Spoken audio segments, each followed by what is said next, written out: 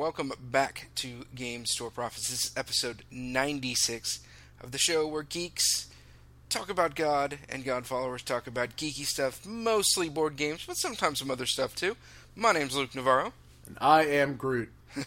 The little Groot or the big Groot? There's nothing little Groot about this man. No, I just literally finally got a chance to see Guardians of the Galaxy tonight. Oh, nice. That's a good way to spend an evening. Oh my, and of course the beauty of it, it was my wife's idea. Ah, excellent. Call it a win. Call it a win. And I can totally see, like, there's a lot of people for whom this is probably not their movie. But I could totally see it being your style. Oh, yeah. Oh, this is, yeah. I don't want to go into, obviously we're not going to do a review of Guardians of the Galaxy. Yeah, right. But, oh my goodness, this is, I don't even have words for how awesome this movie is and how much I adore it. And, yeah, every minute of it made me happy. That's awesome. Looking forward to this year's Marvel offerings. Even Ant-Man. I never thought I'd be excited for Ant-Man, but yeah, I love that they're like tongue-in-cheeking it, though. That makes me happy. Oh, they have to. They have to. It's Ant-Man. But, you know, it's kind of hard to believe that back in the day, Ant-Man was cool. I don't know. Maybe he wasn't. I wasn't really. I don't know that I was even alive when Ant-Man... When Ant-Man had its original run? Yeah. But we're not here to talk about comics. We're not here to talk about movies. We're here to talk about games. Yes, we are. I played a couple games that are about as unlikely as you could possibly imagine me playing. Okay, what are those? Okay. First one's a game called Quilt Show. Oh, I've actually heard great things about that, which is weird because isn't it essentially about making quilts and entering them in quilting competitions. Whoa. Yeah. That kicks it up to a whole other level. It's real, man. Real. Okay, so what is Quilt Show? Quilt Show is... Well, first we got to tell the story behind Quilt Show. Of course there's a story behind Quilt Show. There is a little old man who loves his little old woman. However, throughout their epic marriage, they have never been able to enjoy one another's hobbies. As you might imagine, her hobby is quilting. His hobby is board gaming. And so what does he do? He creates a game about quilting so that he and his little wife can enjoy their hobbies together. I can practically see the Ken Burns special already. Yes. And to do that, he straight ripped off Ticket to Ride. Nice. I'm talking full-on rip-off. Okay. Not exactly, but most of the mechanics are straight out of Ticket to Ride. If you've ever played Ticket to Ride, you will totally grok this game immediately. Alright, so basically you are collecting tiles. The tiles have one of maybe 8 different designs on them, and one of maybe 5 different colors. So you can purchase those tiles. Each one of those tiles has a different value. They're not based on the shape or the color. They're just random. And so you are collecting money, and you are drawing tiles, and at the end of the game, whoever has the most money wins. Now, how do you draw the tiles? Well, exactly like Ticket to Ride. There are 6 tiles out. There's a draw pile. The only difference is in Ticket to Ride, you can take 2 cards or 1 wild. In Quilt Show, you can take 3 cards or 1 wild and 1 regular card. So basically, they're just 1 extra that you're drawing. You take those. You actually hide them behind a sewing machine, of course. And at the end of the draw phase, which it goes on for quite a while, then you assemble all of your quilts, and there are certain sizes that the quilts must be, though basically they are anywhere between 3 and I think 6 tiles, maybe 8. And the quilts have to either be all the same color or all the same shape. And at the end, you count up the values on all of your quilts, and whoever has the highest pointed quilt takes the first prize, which is some number of money. It's actually randomly determined each round. Whoever has the second most points takes the second prize, and so on and so forth, until the person with the crappy quilt either takes the last prize or doesn't even get a prize because their quilt isn't good enough. At the end of 3 rounds, whoever has the most money wins. This is Quilt Show. So, what do you think of this odd little game about quilting? One, the quilting doesn't matter. Okay, it is a straight up set collection game based on the Ticket to Ride draw mechanics. So, that means it's good. There you go. Okay. Right? Set collection? Good. Ticket to Ride mechanics? Good. I want to say peas sauteed with carrots and onions? Good. Good. But, it's a good game. It's not a great game by any means. It's not going to be somebody's favorite game. However, I think just the uniqueness of the theme has value. And I think it has value in 2 places. One, because there are people like me who are just really sick and tired of playing games that are just like, well, here's a map, and we're going to win stuff on a map. Or, here's a set of buildings, and you're going to do stuff with the set of buildings. Awesome, we love that. But hey, when you've played 100 of them, you're kind of looking for something new. And this is new. Right? This is way new. I guarantee there has never been another quilting. There probably has never even been another sewing game. But I could be wrong about this, but probably. And so that's nice. But also, it is a very connectable theme. People get it, right? You got the tiles, you put the tiles together to make a quilt. That's really easy to understand. And you know what? It's similar to Ticket to Ride. Ticket to Ride is, right? What do? You're connecting cities with trains. Okay, I get that. So I think this would be a good intro to gaming game for somebody who does not want to have the big old giant board with a bunch of pieces that is Ticket to Ride.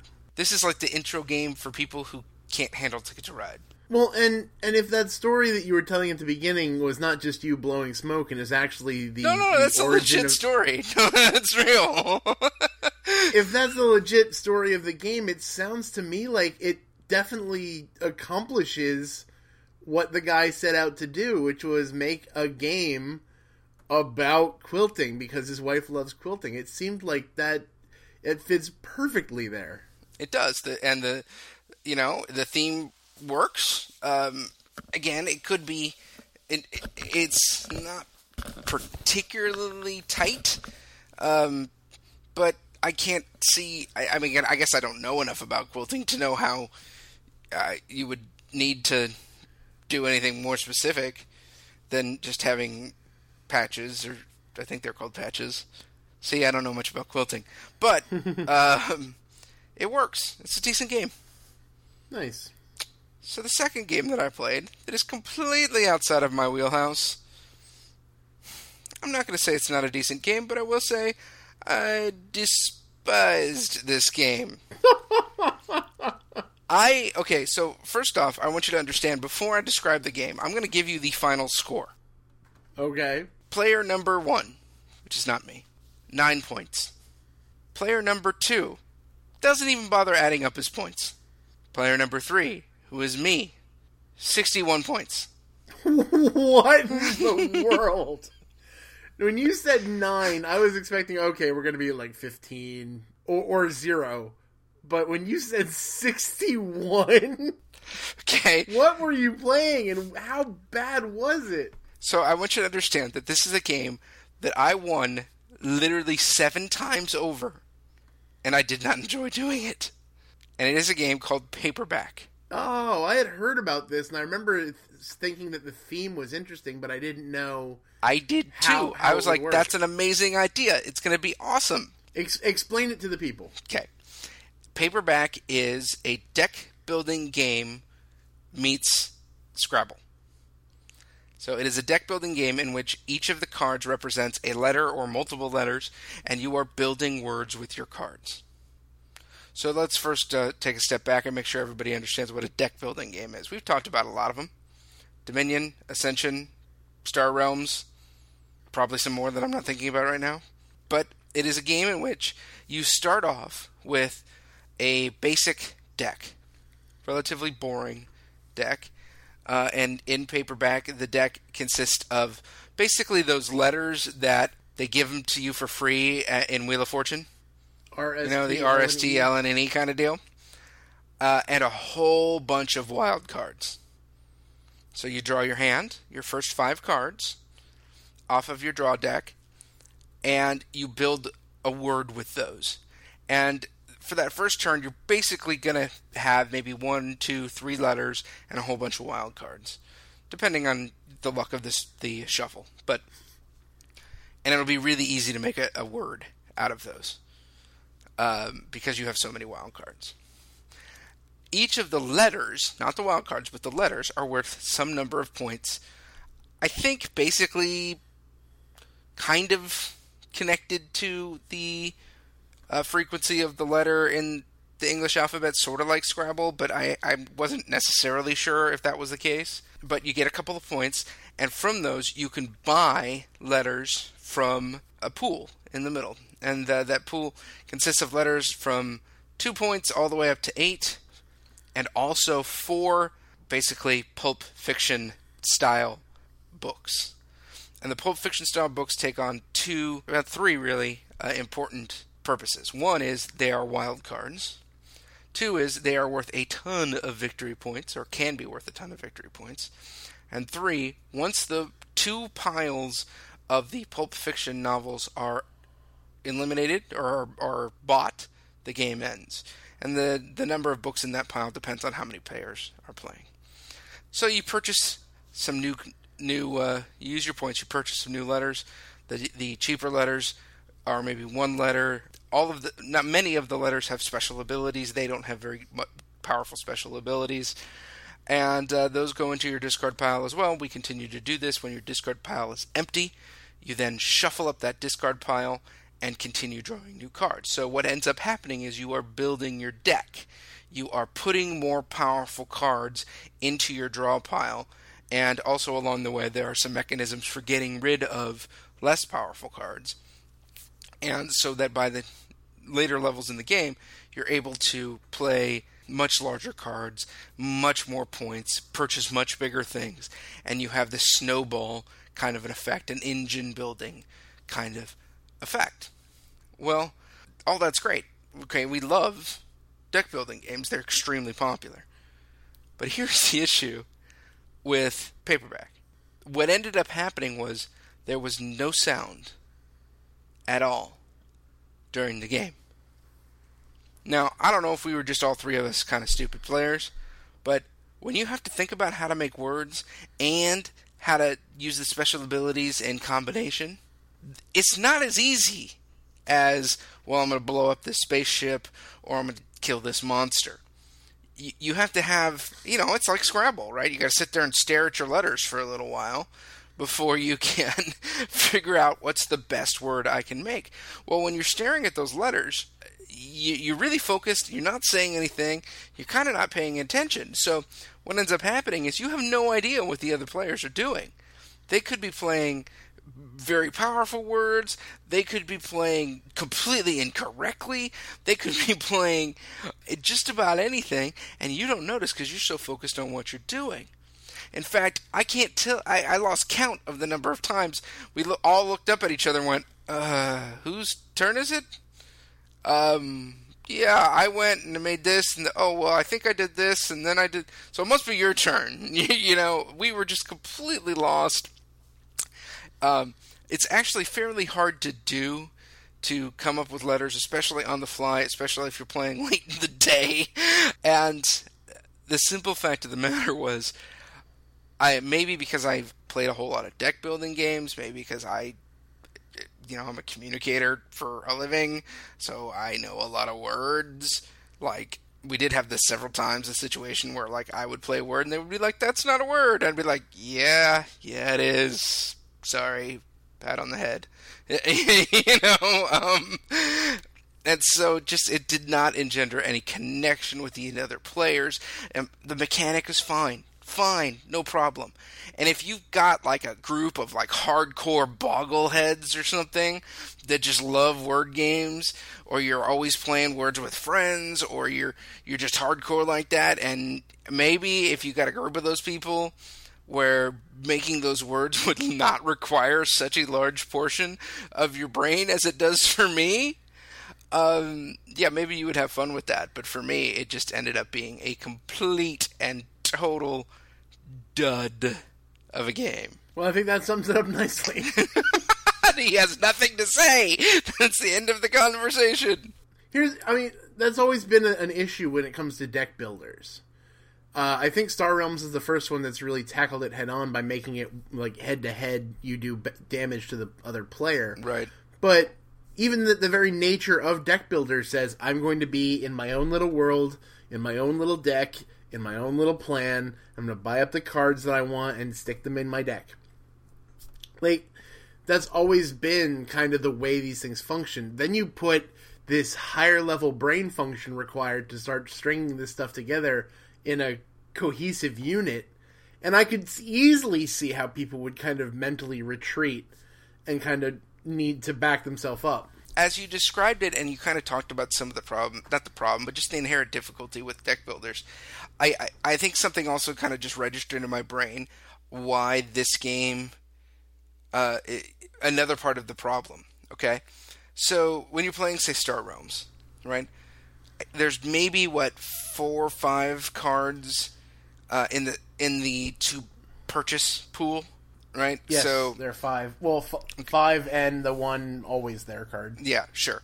So you're looking at that, and you can. There's a small enough number there that you can think about, what do I want, and generally you can purchase a couple out of that pile, and so you and your opponent could really want the same thing. You can kind of figure out, like, okay, he's getting a lot of greens, right? So he's maybe working on green combos, so maybe I should get a green in case, just to stop him from getting that combo power, right? Well, here, there's 12 things to choose from, and you're generally only buying maybe 2 a turn, maybe. And with letters, you can't get a clear idea of what your opponent's trying to do. They're just collecting letters. So it's just a really, to me, it's not a good game. It's hard to plot a strategy against something that you can't determine. Right. So I do have one other thing I want to talk about. It's not a board game, but it kind of is. Sort of, in a way. It's a video game, an indie game. It's available on Steam, but it's also available on Xbox One and PS4. Called Hand of Fate. Yes! Have you seen this game, So Mike? good. So good. Oh, you've played it? I haven't played it, I've seen it. Okay. I've seen it played. This game is hard to describe. It's kind of a mashup of a lot of things. It's sort of a mashup of a role-playing game, but not like a computer role-playing game, like an old-school pen and paper role-playing game. A little bit of a deck builder, like we were just talking about. A little bit of like the really old-school, the gold box D&D computer games, like Eye of the Beholder, and I can't think of any of the other names, but and for those of you who are listening who are too young to know what we're talking about, these were really early computer role-playing games in which they were graphical, though they weren't text games, in which you had a party, but you moved through a 3D space, which was a big deal back then, folks. Okay? But it wasn't real time. So you'd click forward and you'd move forward into a room and you'd then deal with that room. you'd turn to the right, and then you'd deal with that room. Then you'd move forward, and you'd deal with that room. Well, the way this plays out is the game starts, and you sit down at a table with this mysterious figure, and there's a card game to be played. No introduction, no explanation, nothing. Just, here, play this game. And he says, there are cards in front of you, choose your path. And you have a little figure, and you just pick a card and move toward it. Every time you hit a card, something happens. The card is revealed, and it is essentially an encounter. And that encounter could be combat. That encounter could be a story bit in which you have to make decisions. And based on your decisions, and then also a random card draw, you might succeed, you might fail, things might happen. It could be a store where you can buy stuff. It could be all kinds of things. In fact, I've only been playing for a couple hours, so I'm sure there's a whole lot of other things it could be. If it is combat, then you are sucked into a game world, and the combat is Batman style. Batman Arkham style. So basically you're comboing, you're using your abilities, using special weapon abilities, using artifact abilities to defeat whatever the opponent happens to be. And you are making your way along a path, the path made of these cards, to defeat this opponent's heroes. You defeat a hero, and you've beaten that level, I suppose. And along the way, you are picking up tokens. Certain cards give you, if you defeat them, give you a token. That token will then give you new cards that you can add into your deck later. In between each level, you can then go in and modify your deck. You can change both the weapons and equipment side and also the encounter side, so you have some control over the encounters you're going to see. What makes it interesting, of course, is the opponent gets to throw in some encounters and equipment, but also you don't ever get to see what those encounters or equipment do unless you engage them in the game. You may have them, but you don't get to see what they do until you've actually played against them. So you can't try to game the system and decide ahead of time what you want to do. And even if you come across the same card, a card that you've experienced in the past, there is some randomness, and so things may come out a little bit differently. Now, I don't know if I did a good job explaining this game, because it's really hard to explain, because it's a really unique game. It's not a perfect game by any means. It is an indie game, which means it's kind of janky at times. The frame rate can get a little bit chunky. The combat is not nearly as elegant or as precise as, say, a Batman or Shadows of Mordor or even Assassin's Creed, and Assassin's Creed kind of sucks. And yet, there's something really appealing about this game. There's something that's so old school, and I can't even describe what it is that this thing is. Some spot in my brain that I didn't remember that I had, that it takes me back to a day a long time ago, but it's not taking me back to anything specific because this is so different.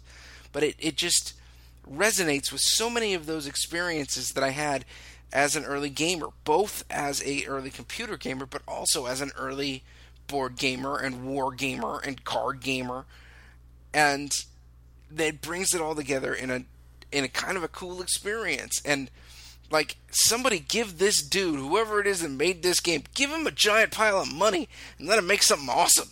Because this is already great. And give him a giant pile of money and it'll be amazing. Yeah, no, I've seen a lot of different videos of this, and I gotta say, the interaction between the gameplay and the dealing of cards, and I really like how you have the ability to stack the deck in your favor, really, which is something that doesn't happen a lot in this kind of thing. The idea that you get to craft the whole world that you're going to see in the next couple seconds. It really is kind of interesting. You get to add like weapons and stuff to make your guy better. And it's really interesting too because it kind of puts you in that immersive state, because not only do you get sucked in, like graphically, do you get sucked into the card on the table, you also have that moment of, oh look, I play my shield and my hammer or my axe, and the guy actually like reaches up and grabs it from the sky. It's so cool. It reminds me so much of that moment at the beginning of the old Dungeons and Dragons cartoon, where it's like Ranger, Cavalier, like all that stuff, and all of a sudden the weapons appear from the sky. It's just awesome. Yeah, the same thing happens with the enemies.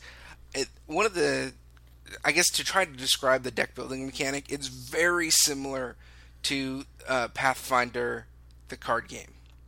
So each Pathfinder, when you're going through, you run into enemies, you run into treasures, whatever. You're drawing out of the box new stuff that you can keep if you would like. But then at the beginning of the next adventure, you don't just get to keep everything. You have to whittle it down to a certain number of cards that meet a certain criteria. And it's the same case here. You can't just throw everything into your deck. You've only got a certain number of cards, and so you have to make decisions. Do I want the big hammer that does a ton of damage, or do I want the little sword that also freezes people, or whatever? And so it's just a good experience. It's only $20, and I bought it full price. So there's a real good chance that it's going to be on the cheap on Steam relatively soon. I bought it on PS4 because I like a couch, but I'm sure that it is great on any platform. Really interesting experience. A game I think board gamers will like, I think computer gamers will like, and I think old dudes like us will really like. There's been a wave of stuff hitting Steam and whatever that just has that old school tabletop vibe, like Darkest Dungeons. I don't know if you've seen Darkest Dungeons, Sunless Sea. Yeah, these are all things that look very much like old school tabletop experiences brought really well into a PC kind of environment. Oh, can I say one other thing about this that's old school? Yeah. It'll kick your butt. Oh, I'm sure it will. Okay, the first couple levels I was like, hey, this is boring. And then I beat the first, like, wave of guys. And it's like, oh, yeah, no, I'm going to die. And, like, there were times I died on the first freaking card. Wow. So, in a sense, it's got a roguelike kind of vibe to it as well. Also cool that this is a very much you can jump in and play, jump back out, jump back in again later. You don't, because each one of these sort of levels is a self-contained experience. They don't take that long, maybe 15 minutes. So yeah, it is perfect for an old guy. That's all I gotta say. It's perfect for an old guy. I don't know how you young folks are gonna appreciate it. Let me know. I think maybe I'm gonna challenge you a little bit. I think maybe it'll be a little too hard for some of you youngins. Ooh. Did I say that? I did. Gauntlet thrown. Gauntlet thrown. So, Mike, speaking of gauntlets, have you thrown any gauntlets lately? Mostly my gaming has been... I've been playing some of the old standards. We've already mentioned Star Realms. Recently, it's been hard to get together with anybody because... Because you're under a giant pile of snow? Yeah, we're in like Snowpocalypse number 5, I think. 5 or 6 at least. I think this is Winter Storm Bernie or something. I don't know. You were telling me that you have discovered something that may help with this problem. Indeed. I was floating around the YouTubes because, again, like I said, there's not much going on right now. And I went to this one channel that I go to for my video game knowledge, and they're playing Battlestar Galactica, the board game. But they're playing it in a way that I'd never seen before, and I'm like, how are they even pulling this off? And so they started talking about it, and I realized that on Steam right now, we were already talking about PC gaming, on Steam right now, there's this little thing called Tabletop Simulator. Speaking of board games and computer games coming together, Tabletop Simulator, at first I thought it was just going to be, because if you look, if you've done any kind of PC gaming, there's like Surgeon Simulator, and all sorts of little silly games. There really are just silly games. You thought it was going to be like the game dev simulator of board gaming? Look at me, I picked up this board game, and, here's the table, and whoopsies. And I'll tell you what, their advertisement certainly did not dissuade me from this, because their advertisement is, look, pick this up, flip the table. Like it's all like going over the fact that it works on a physics engine, basically. And so I didn't think anything of it. I thought this was just going to be something stupid. I can't believe they're charging $15 for this. Why on earth would anyone do this? For fancy chess. Right. Then, because of this video showing a bunch of people online getting together over Skype and playing Battlestar Galactica, I decided to look into it. And I said, you know what? For inroads, for glory, I'm going to do it. And so I put down the $15 and I downloaded it. And oh my goodness. I don't know how it's all going to work with PCs versus Macs versus who needs what. But I'll tell you what, we are going to be working hard to make sure that Inroads Plays might get more of a board game angle. Like right now, all our talks about doing the Inroads Plays videos, which you can find on our site if you haven't heard about these yet, it's all been both the stuff that we've already done and the stuff that we plan on doing in the future is all about role-playing games, because you don't need the table for that. It's nice, but it's not necessary. And there are a few different tables for role-playing games already that are online. Right. This tabletop simulator, because of the fact that the modding community is huge, as of right now, I looked at the available mods that you can download for this thing, and it's almost about 3,000 different mods for this. So is this just like a whole lot of different kind of chess? No. It comes, with all that stuff in there. There's chess and Go and dominoes, and all that stuff is built into the game to begin with. But what people have done, now, obviously because of copyright and stuff like that, you can't put everything in the game onto this without going through huge licensing issues. So you do have to know how to play the game. You have to have access to the rules and know how to play the game. This thing won't do it for you. But if you know how to play the game, like say you own it on, in the real world, or say you've played it at your local game store and you know how it's played, you can download different games and have them appear virtually on this it's a simulator. I can't even call it necessarily a game in and of itself. It's a simulator. For instance, just waiting for everybody to get on and get ready to record tonight, I happened to download King of Tokyo. Wow. And boom, there it was right in front of me. All the pieces, including the expansion pack that gives you the mutations, sitting in front of me. I was able to explore. I was able to pick up the cards. And this is the cool thing, because normally you'd think, oh, well, everyone can see your cards. This thing even works it out where there are certain sections that are considered player sections in this simulator. And if you bring your card over to your section, only you can see that card. If the other players, take their mouse and click on it, it'll just show card hidden, or this is the back of the card. It won't show you what the card is as long as it's within that section. And so you have full knowledge of what you have in your hand, but no one else can see it. The potential for this is so huge. This is interesting. So first off, folks, we should say, A, this is an early access game. Oh yeah, it crashed on me a bunch of times within the 20 minutes I've been exploring. And B, we have no idea what the legality of all this stuff is. We have some theories about how it might work, but we don't know. So your mileage may vary. So if this comes crashing down on our heads... Right. We are not lawyers, and this is not legal advice. Now, right. So it's interesting because there are some games that came out recently. I'm thinking most notably Alchemist and XCOM. Yes. And these are two board games, like traditional board games, that have a significant digital interface. You cannot play the game without apps. The apps are just as much part of the game as the tokens or the dice or whatever. And I kind of look at that and go, I'm not sure. Okay? But this is different. This is a tool in which there are no mechanics. There's nothing in the background that is figuring out the math, determining what's going to happen next, doing the scores, any of that. This is just pieces. There is a tutorial in the front of this, and I go, okay, show me what the tutorial is. And it basically shows you, this is how you pick up a card. This is how you pick up a deck of cards. This is how you pick up one die.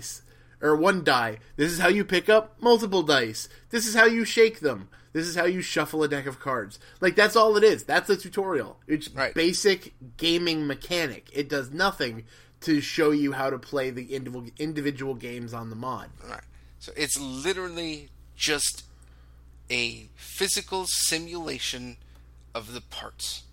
Now, I think that's kind of cool, because I think that creates a more board game-like experience. There's a ton of board games you can play online. You can play Small World. You can play Ticket to Ride. You can play Lords of Waterdeep. And they're all exactly the same as the board game equivalent. But in that case, the app is running the game for you. It's doing things in the background. Maybe it's running AI characters, all of that. That is completely not what this is. And I think this might actually be better, especially in terms of what we do here at Inroads. Yeah, everything we do is about bringing community together, about bringing people to the table. And obviously, we're still a huge proponent of doing that in the physical realm. We're all about the incarnation of physically being across the table from the people you're playing with. But as any of us who live adult lives with day jobs and families and assorted responsibilities, sometimes we want to play, but don't have the ability to go to someone's house and not we're not able to figure out what to do with the kids or whatever. This provides you an opportunity where you can hop on, turn your webcam on, and chat as you're playing with I can't say physical objects, but simulated objects. That is pretty much the closest thing you can get to the physical game without the physical pieces. Now, I'm going to say something a little weird here. There are times, lots of times, when you play board games, when you make mistakes. When you maybe forget a rule, or you misread the rule, or you do something out of order, or whatever. Or a house rule. Yeah, or a house rule. If you're playing an app, that doesn't happen. The app fixes your mistakes, or tells you you're making a mistake, or just doesn't allow you to do it.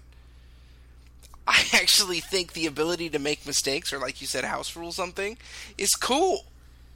It's more authentic. And it's part of the gaming experience, Now, sometimes, don't get me wrong, when you make those mistakes, it could be game-breaking and whatever. But sometimes, that's just part of playing with people. In the same way that, if you're playing baseball, sometimes you drop the ball. Well, and even that will even allow for stories. That allows for moments. Right, exactly. That's what I mean. I can't believe we screwed that up that badly. You want a good example of that? I'll give you a good example of that. Because I had to, get on Twitter immediately following episode 95 and say, by the way, Lance Hill, designer of Kings of Israel, called me out on the fact that I was playing it completely wrong. Oh, really?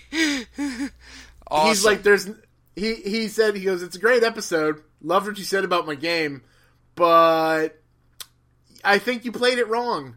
He says, did you do this with the foretold events? I'm like, yeah, no, Lance, I totally did that. That's exactly how I played it. He goes, did you do Short-Lived Kings? And I'm like, what's a short-lived king? And apparently there was a whole big rule where if you're playing with 3 or 4 people, there are spaces on the timeline of the kings that you skip. That are no. They're marked as 3 to 4 player, and I thought, so if you're not playing with 3 or 4 players, you skip those, and that's how that works. No. What those mean is if you're playing with 3 to 4, that becomes a short-lived king, which means the bad thing still happens, but the prophets don't get to go. Oh. Yeah, so it's an entire turn of all that bad crap happening without the ability to fix it. All right, so he's coming on the show. Oh, yeah, he is. Oh, I'm making it happen. So we're going to fix this and make sure that you guys get a more accurate review. I haven't had a time to fix it at my table because, again, Snowpocalypse number 67.5. But the second I get some people together, we're going to fix this. And I might even record it just because I want to do right by him. Right. Definitely we'll have an article at least. Yeah, something will happen. All right, Mike, you didn't ask for me this time, but I'm coming in anyway. Hi, guys. Future Mike here to say I actually did go back and play Kings of Israel again with the short-lived Kings rule in place. I want to apologize to the folks at Funhill Games for kind of screwing up the rule set and not getting it right the first time. But I was really just being a lazy gamer and assumed when I saw the 3 to 4 player only or 4 player only that, oh, I guess you just use those spaces only if you have those players. Luke did it too. I didn't give it due diligence, and I'm really sorry about that. With this rule in place, where rounds basically include getting either just the Sin and Punishment card, or in one rare instance, just the Blessing card, and that's it, rounds start ticking by really quickly. And if you hit a bad combination of cards back-to-back, without having the ability to prepare for it, or, recover from the aftermath of it, everything can fall apart really quickly. Our game had back-to-back foretold events popping right on back-to-back short-lived Kings. It almost destroyed us. All this to say that I was way too harsh last episode saying that the game lacked bite. It's definitely there. I will still stand by my caveat that the game seems to really hit its stride if you add the False Prophet, but even without him, it's not easy. We ended up winning, but to say that the board wasn't clear this time would be an understatement. And forget Brimstone and Fire, man. That card is a jerk. Alright, I'm going to bring you back to those guys, so enjoy the rest of the episode. Future Mike out. Yeah. Because the second he told me this rule, and I sent it off to the players, I said, guys, we need to play this again. All of them came back to me and said, oh yeah, that would make that way harder. That would make that way more challenging than we were playing it. So, see, that's the thing. You learn this stuff and you have these moments because you can screw up and there isn't an app sitting behind you going, by the way, you can't do that. Right, and as contrary as it might seem, I think it's a good thing. Now, I want to talk for a second about how you think this might affect the industry. Now, of course, at the moment, it's a little game. A lot of people have probably downloaded it, but this is an interesting development in board gaming. Now, it could just be a blip and it could not happen and whatever, or it could get sued out of existence. Who knows? But I'll tell you the thing about this that most intrigues me is the demo factor. Like, games are expensive. And some poor fool has to be the guy who drops the money on the game before your game group can play it. And yeah, we have lots of videos. You can listen to a podcast and have people tell you about games. You can get all kinds of reviews, but it's not the same as playing the game. You don't know whether you're going to like this game or not. A game like, say, Machi Koro, where watching the reviews, I thought, hey, I'm going to like this game, but it turns out I kind of didn't. And until you play it, you don't really know. I think it'd be amazing. I think it would be awesome for even game companies to say, hey, you want to try our game? Here you go. Play it online. And I can tell you for a fact, keeping with your example, that Machi Koro is one of the games you can download for this right now. There you go. But we were talking before the show, and I kind of went, whoa, wait a minute. Is this legit? And you pointed out, Mike, you don't think that this would be something where people would replace their board games. You think it would be something actually that would encourage them to pick up the actual game. When I first opened it up, again, the first thing I saw was these guys playing Battlestar Galactica. Now, I've never played Battlestar Galactica. I've always been intrigued by it, but it's way too heavy for the people at my table, so I'm not spending that kind of money on a game that may or may not see the light of day. But I really want to play it, So the first thing I did was I went over to the workshop and I go, click, download Battlestar Galactica. And I'm going to tell you, I don't know anything about what's on that table. I have no idea what's happening. I have no idea what those pieces mean, other than vague notions of what other people have told me about it. There's no way you could play it. There's no way, unless I had somebody literally go step by step by step by step, and I was taking notes, that I would be able to play that game on this. This is something that not only encourages, but requires at least one person to own this game. Or have, bare minimum, played it so many times that they have the rules memorized. Now, can I devil's advocate you a little bit here? Certainly. Battlestar Galactica is an intense game. Oh, yeah. So, you're right. Big ol' Euros?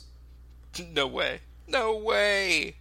But, another game you mentioned that was actually available, as we were talking before we started recording, is a game called Tsuro, which yes. I own, and I think you do too. I do. It's super simple.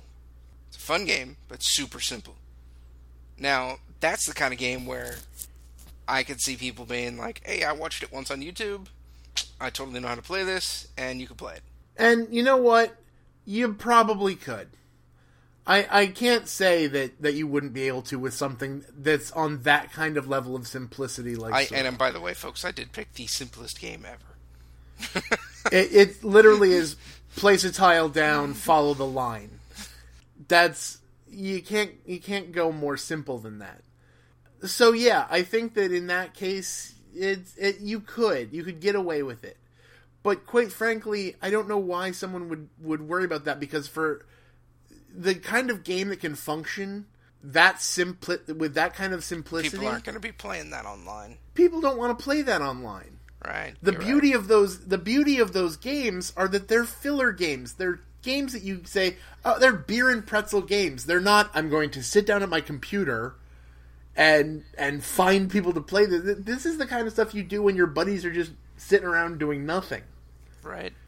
I will say that a game that automatically sets itself up, that's kind of cool. Oh yeah, the board is set up, and it's kind of awesome. Obviously it's not perfect, and it is for if you've ever played one of those goofy, simulator games, you do have to worry about it. It works on a physics engine, so if you're going to knock something off the table, it's going off the table, and you have to deal with that, and it's annoying. Well, I roll dice off the table all the time, so I will say that this has a lot of potential. Yeah, I don't think it will ever replace the physicality. I don't think it will ever take away from that. It's the same argument that people say about ebooks killing books. It won't ever do that. Even if this is perfect and they get out of early access and everything is beautiful and super well put together and it never crashes, it's still not going to replace the physical game. In fact, I will make the argument that it will encourage you to buy the physical game. Because I downloaded, everyone that I downloaded besides that Battlestar Galactica test thing, everyone I downloaded is a game that I already have in physical form. And I'll tell you what, if somebody else downloaded it and said, alright, I'm going to teach you guys how to play this, and I really liked it, I wouldn't be like, oh, cool, now I know how to play it on this virtual thing, I don't need to buy it. No, what I'm going to say is, crap, where am I going to find the money to buy this game because I really liked it? Yeah. Well, folks, we're always trying to find ways to play with you. And this is a potential. We're going to look into it, and we'll see where it goes. I'm kind of excited about it. And as you said, Mike, it's a gaming system that can help when, say, there's 27,000 feet of snow outside. Or when, say, all of the board games are stuck on a boat. And actually, the games are no longer stuck on the boat. They were just temporarily stuck on a boat. But it was kind of a big story in board gaming. I thought we'd take a few minutes to talk about it. Folks, if you pay attention to the news, you might know that for a weekend, a long holiday weekend, the ports in California, and maybe all along the West Coast, were closed. And turns out they don't do board game manufacturing there in the heartland of the United States. They do it in the heartland of China. And so... Which made it really annoying for people like Luke and myself who have either pre-ordered or ordered some kind of game and have been waiting patiently for that game to arrive, and it's been sitting on a boat in the Pacific for the past however many weeks. Right. I love that Fantasy Flight Games has actually just kind of said, you know what, we're embracing this. So if you go to their coming soon games, some of them will just literally tell you they're on the boat. And nice. And so there were a whole lot of container ships that were stuck waiting outside the harbor. And I don't really know all of the facts and figures, but I can basically sum it up by saying there's a ton of stuff that was delayed, like a bunch, okay? Like everything, right? Like everything that we buy. And so then, of course, just having the closage for the weekend, even though it's backed up, now everything's backed up, everything's delayed, the whole shipping process, it just kind of snowballs out. And, Mike, we've seen this with Kickstarters, and even, full-on big board game companies. The process of getting the games into the country, on the boat, into the country, past customs, can really, really delay board games. Last year, Star Wars Imperial Assault, they was supposed to be there before Christmas. It missed. Yep. Why? Because of the delays. And we could repeat that story over and over and over again. Now, maybe you're not the kind of person who's like, I need to buy it right now. and I actually would encourage you not to be that kind of person. But for all of us, there's going to be that game that comes along that's like, I have to have it. And, sometimes they get slowed down. And apparently this is something that is a big problem for the board game industry. Now, you're experiencing that quite literally right now. I am, because a game... Now, granted, there was a window. It's not like this has been delayed to a point that I'm like, I was supposed to get this 3 months ago. Like, I understood when I signed up for the pre-order for Spectre Ops that it was going to be between 1 and 5 months from now. So it's not like I feel like shafted, because I'm not. That's not a window. That's like a missing wall. That's more of a field. But what happened is that, like, I was just listening to their podcast. The guys at Plaid Hat have a podcast, and they were actually laughing at one point. They're like, "Yep, it's on the boat." And so, like I can just imagine my copy of Spectre Ops is sitting on a boat somewhere, waiting to be emptied and sent my way. I mean, can you imagine?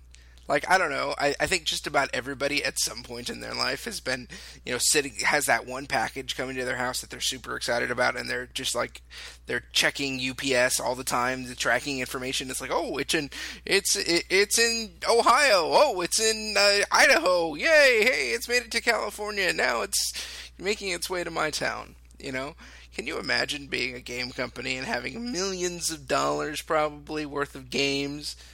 Like, oh, hey, it's on a boat in the middle of nowhere. Right. Check it the next day. Oh, hey, look, it's still on a boat in the middle of nowhere. Great. And can you imagine that? Because, I mean, I don't know how long it takes, but it sure seems like it takes an awful long time for them to get from one side of the ocean to the other. Well, one thing that really hit me, because, I mean, at the end of the day, this is the price of doing business. This is just what happens sometimes when you're dealing with overseas shipping.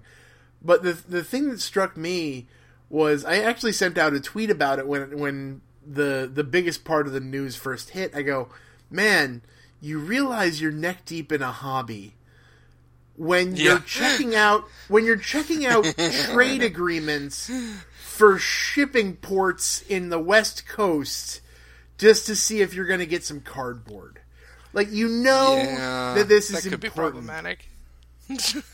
Like, if you'd have told me, by the way, Mike, let's see, 10 years ago, Mike, you're going to be sitting here actively engaged in the shipping dispute and the labor union negotiations on West Coast shipping.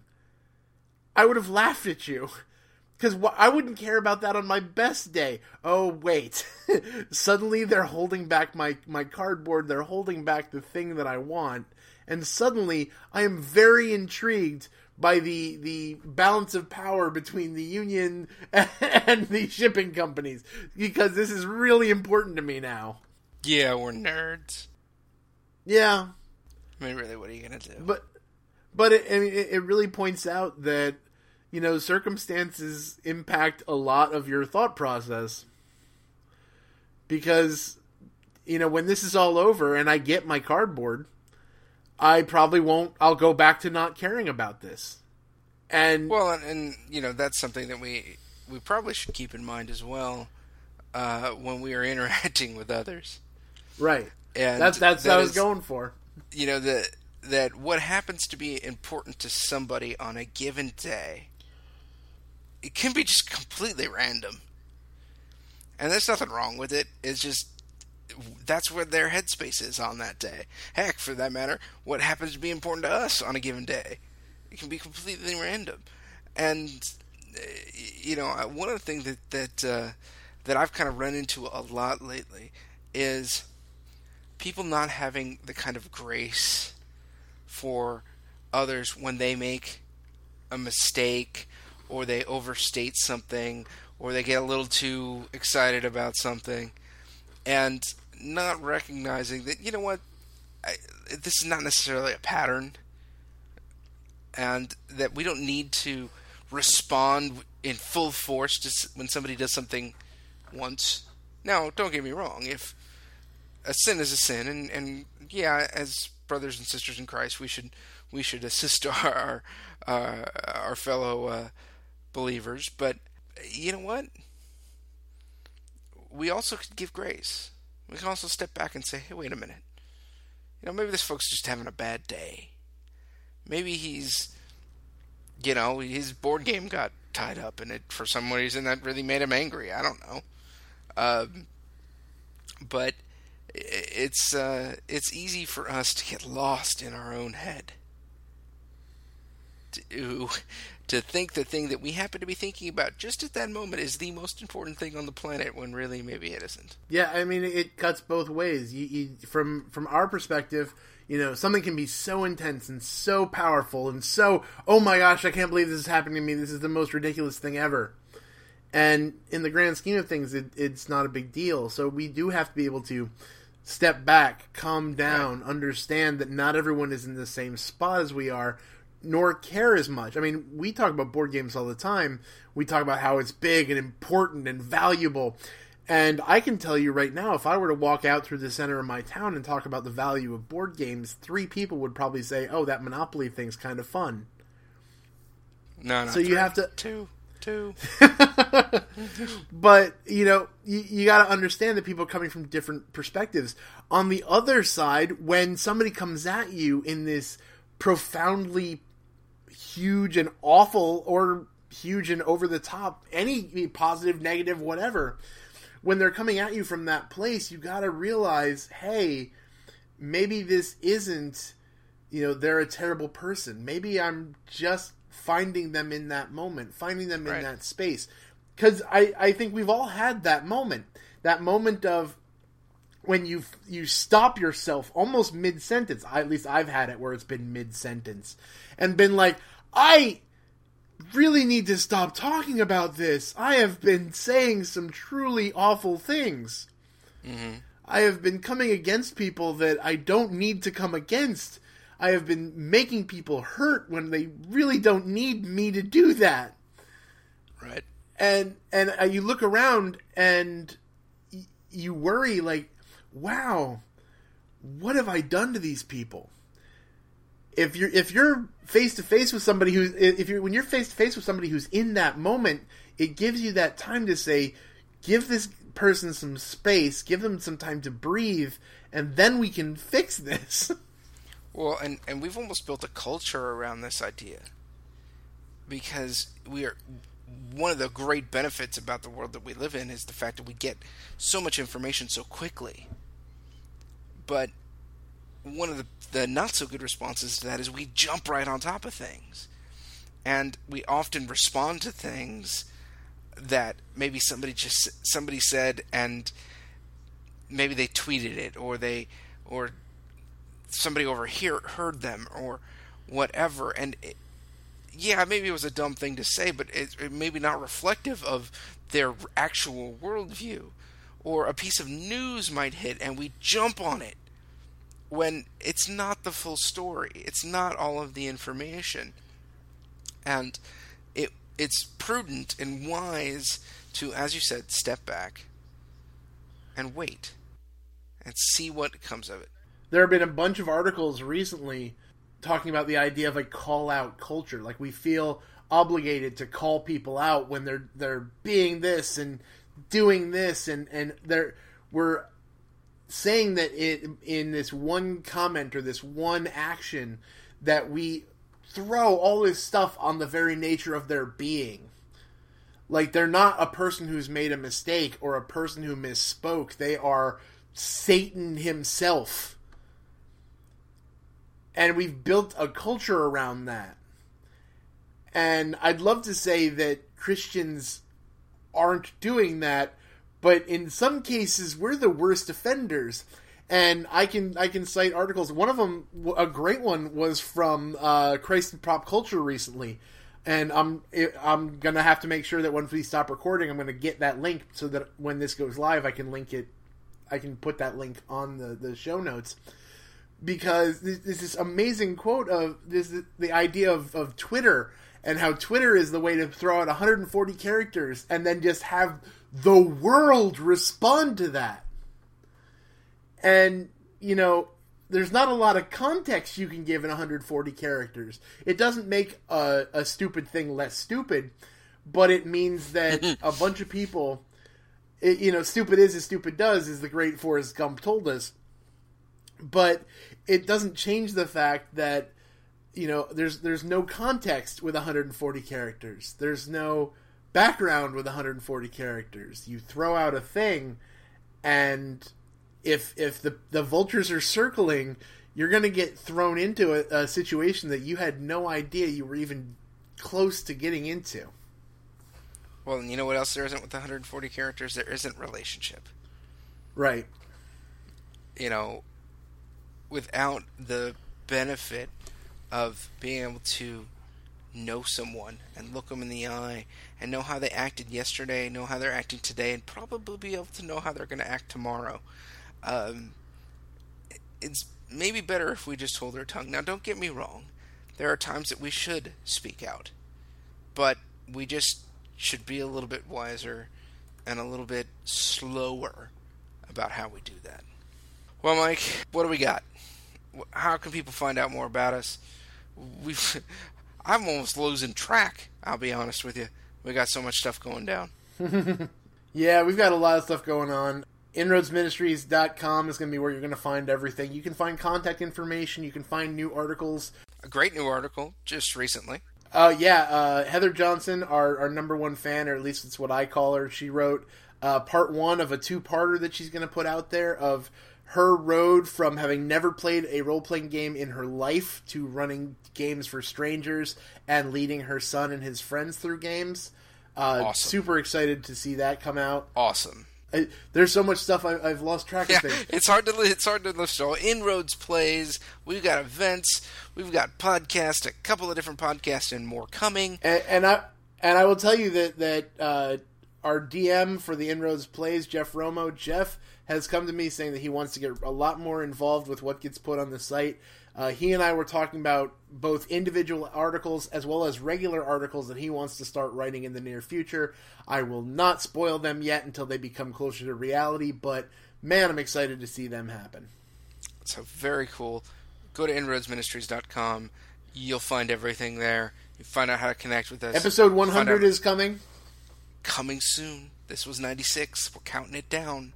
So we definitely will be connecting with lots of old friends. on that show, and we would love for you to record a little thing. Say, hey, how has Inroads Ministries and how has Game Store Profit affected you? Why are you listening? What do you think is good about the show? We're going to keep it positive. You could send something negative too. We'll listen to it, but we probably won't put it on the air. Well, probably won't put it in episode 100, but...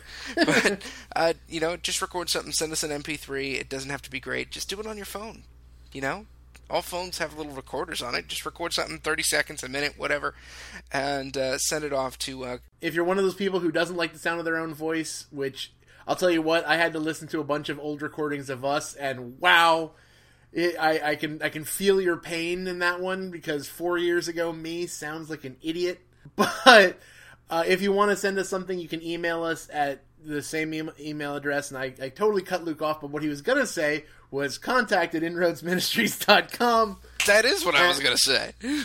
Yeah, we've been doing this a while. So you can send it to contact@inroadsministries.com and send us your emails, your voice clips, anything you want to send us. So, folks, we are so thrilled that you've been around for 100 episodes, if you have, or one episode, if you have. Thank you. And we hope that you'll listen some more. We hope that you're going to head over to iTunes, head over to Stitcher, and say, hey, these guys are great. Tell your friends. And remember that God is the game master, and no matter how the dice fall, the game plays on.